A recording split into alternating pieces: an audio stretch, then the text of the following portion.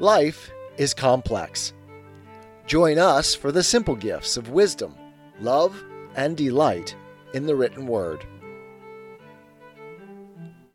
The Psalms by C.S. Lewis. Part 1. The dominant impression I get from reading the Psalms is one of antiquity. I seem to be looking into a deep pit of time, but looking through a lens which brings the figures who inhabit that depth up close to my eye. In that momentary proximity, they are almost shockingly alien. Creatures of unrestrained emotion, wallowing in self-pity, sobbing, cursing, screaming in exultation, clashing uncouth weapons, or dancing to the din of strange musical instruments. Yet, side by side with this, there is also a different image in my mind. Anglican choirs, well-laundered surplices, soapy boys' faces, hassocks, an organ, prayer books, and perhaps the smell of new-mown graveyard grass coming in with the sunlight through an open door. Sometimes the one, sometimes the other impression grows faint, but neither, perhaps, ever quite disappears. The irony reaches its height when a boy soloist sings in that treble which is so beautifully free from all personal emotion the words whereby ancient warriors lashed themselves with frenzy against their enemies, and does this in the service of the God of love, and himself, meanwhile, perhaps thinks neither of that God nor of ancient wars, but of bullseyes and the comics. This irony, this double or treble vision, is part of the pleasure. I begin to suspect that it is part of the profit, too. How old the Psalms, as we now have them, really are, is a question for the scholars. I am told there is one, number 18, which might really have come down from the age of David himself. That is, from the 10th century BC. Most of them, however, are said to be post-exilic. The book was put together when the Hebrews, long exiled in Babylonia, were repatriated by that enlightened ruler, Cyrus of Persia. This would bring us down to the 6th century. How much earlier material the book took in is uncertain. Perhaps for our present purpose it does not greatly matter. The whole spirit and technique, and the characteristic attitudes in the Psalms we have, might be very like those of much older sacred poetry which is now lost. We know that they had such poetry. They must have been already famous for that art when their Babylonian conquerors asked them for a specimen. And some very early pieces occur elsewhere in the Old Testament. Deborah's song of triumph over Sisera in Judges 5 might be as old as the battle that gave rise to it back in the 13th century. If the Hebrews were conservative in such matters, then 6th century poems may be very like those of their ancestors.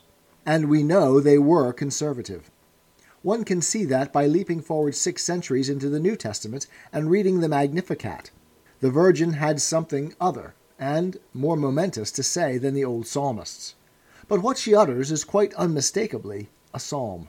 The style, the dwelling on covenant, the delight in the vindication of the poor, are all perfectly true to the old model. So might the old model have been true to one yet older, for poetry of that sort did not, like ours, seek to express those things in which individuals differ, and did not aim at novelty. Even if the Psalms we read were all composed as late as the 6th century BC, in reading them, I suspect that we have our hands on the near end of a living cord that stretches far back into the past. In most moods, the spirit of the Psalms feels to me more alien than that of the oldest Greek literature. But that is not an affair of dates. Distance in temper does not always coincide with distance in time. To most of us, perhaps to all of us at most times, unless we are either very uneducated or very holy, or, as might be, both. The civilization that descends from Greece and Rome is closer, more congenial than what we inherit from ancient Israel. The very words and concepts which we use for science, philosophy, criticism, government, grammar, are all Greco-Roman. It is this, and not Israel, that has made us, in the ordinary sense, civilized. But no Christian can read the Bible without discovering that these ancient Hebrews, generally so remote, may at any moment turn out to be our brothers in a sense in which no Greek or Roman ever was. What a dull, remote thing, for example, the book of Proverbs seems at first glance. Bearded Orientals uttering endless platitudes, as if in a parody of the Arabian Nights. Compared with Plato or Aristotle, compared even with Xenophon, it is not thought at all. Then, suddenly, just as you're going to give it up, your eye falls on the words, "If thine enemy be hungry, give him bread to eat, and if he be thirsty, give him water to drink." 25:21. One rubs one's eyes. So they were saying that already. They knew that so long before Christ came. There is nothing like it in Greek, nor, if my memory serves me, in Confucius. And this is the sort of surprise we shall often get in the Psalms. These strange alien figures may at any moment show that, in spiritual descent, as opposed to cultural, it is they, after all, who are our ancestors, and the classical nations who are alien. Conversely, in reading the classics, we sometimes have the opposite surprise. Those loved authors, so civilized, tolerant, humane, and enlightened, every now and then reveal that they are divided from us by a gulf. Hence the eternal, roguish tittering about pederasty in Plato, or the hard pride that makes Aristotle's ethics in places almost comic. We begin to doubt whether any one of them, even Virgil himself, if we could recall him from the dead, might not, in the first hour's conversation, let out something that would utterly estrange us. I do not at all mean that the Hebrews were just better than the Greeks and the Romans. On the contrary, we shall find in the Psalms expressions of a cruelty more vindictive and a self-righteousness more complete than anything in the classics. If we ignore such passages and read only a few selected favorite psalms, we miss the point. For the point is precisely this, that these same fanatic and homicidal Hebrews, and not the more enlightened peoples, again and again, for brief moments, reach a Christian level of spirituality. It is not that they are better or worse than the pagans, but that they are both better and worse. One is forced to recognize that, in one respect, these alien poets are our predecessors, and the only predecessors we can find in all antiquity. They have something the pagans have not. They know something of which Socrates was ignorant. This something does not seem to us to arise at all naturally from what else we can see of their character. It looks like something that has been given them from outside. In fact, like what it professes to be, a revelation. Their claim to be the chosen people is strong. We may indeed be surprised at the choice. If we had been allowed to see the world as it was, say in the 15th century BC, and asked to guess which of the stocks then existing was going to be entrusted with the consciousness of God, and with the transmission of that blood which would one day produce a body for the incarnation of God himself, I do not think many of us would have guessed right. I think the Egyptians would have been my own favorite. A similar strangeness meets us elsewhere. The raw material out of which a thing is made is not always that which would seem most promising to one who does not understand the process. There is nothing hard, brittle, or transparent about the ingredients of glass. Again, to come nearer to the present matter, do not our own personal ancestors, our family, seem at first rather improbable? Later, as we begin to recognize the heredity that works in us, we understand. But surely not at first. What young man feels, quote, "These are exactly the sort of people whose son, or grandson or descendant, I might be expected to be"? For usually, in early life, the people with whom one seems to have most in common, the people who share one's interests, the men of one's own totem, are not one's relatives. So that the idea of having been born into the wrong family is an attractive myth.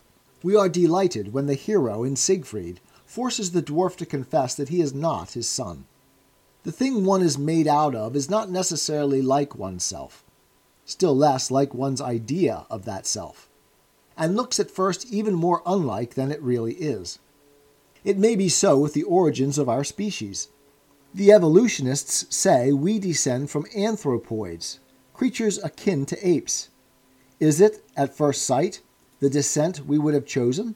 If an intelligence such as ours had looked at the pre-human world and been told that one of the species then in existence was to be raised to rational and spiritual status and at last behold its creator face to face, would he have picked the winner?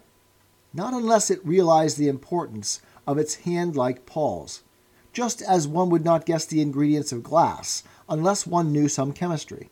So we, because of something we do not know, are bewildered to find the ancient Hebrews chosen as they were.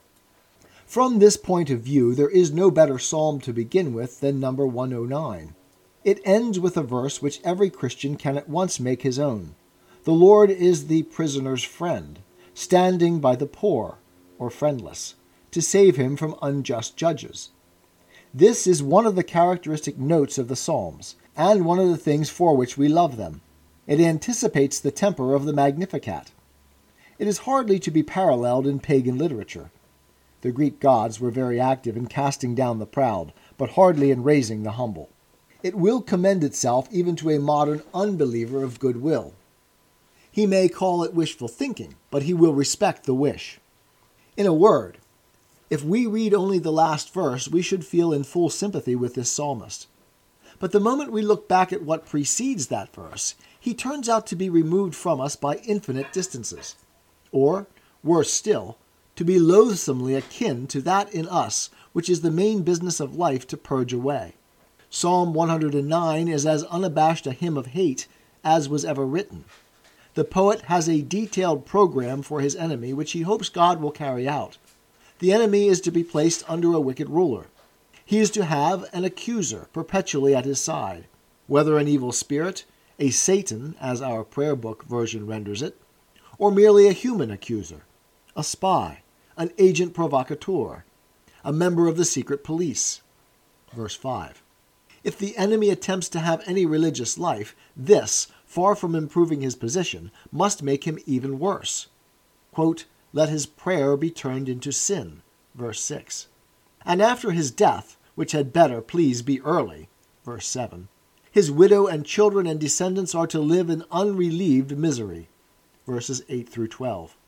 What makes our blood run cold, even more than the unrestrained vindictiveness, is the writer's untroubled conscience.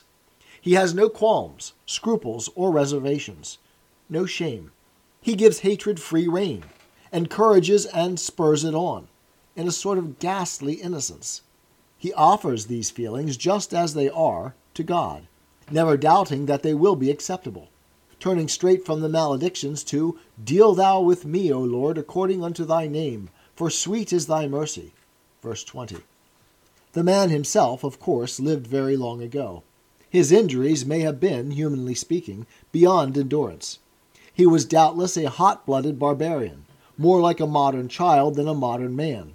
And though we believe, and can even see from the last verse, that some knowledge of the real God had come to his race, yet he lived in the cold of the year, the early spring of revelation, and those first gleams of knowledge were like snowdrops, exposed to the frosts.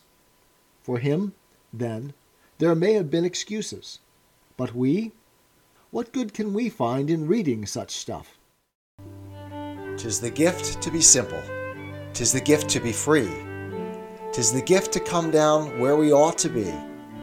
And when we find ourselves in the place just right, 'twill be in the valley of love and delight. When true simplicity is gained, to bow and to bend, we will not be ashamed. To turn will be our delight, till by turning, we come round right.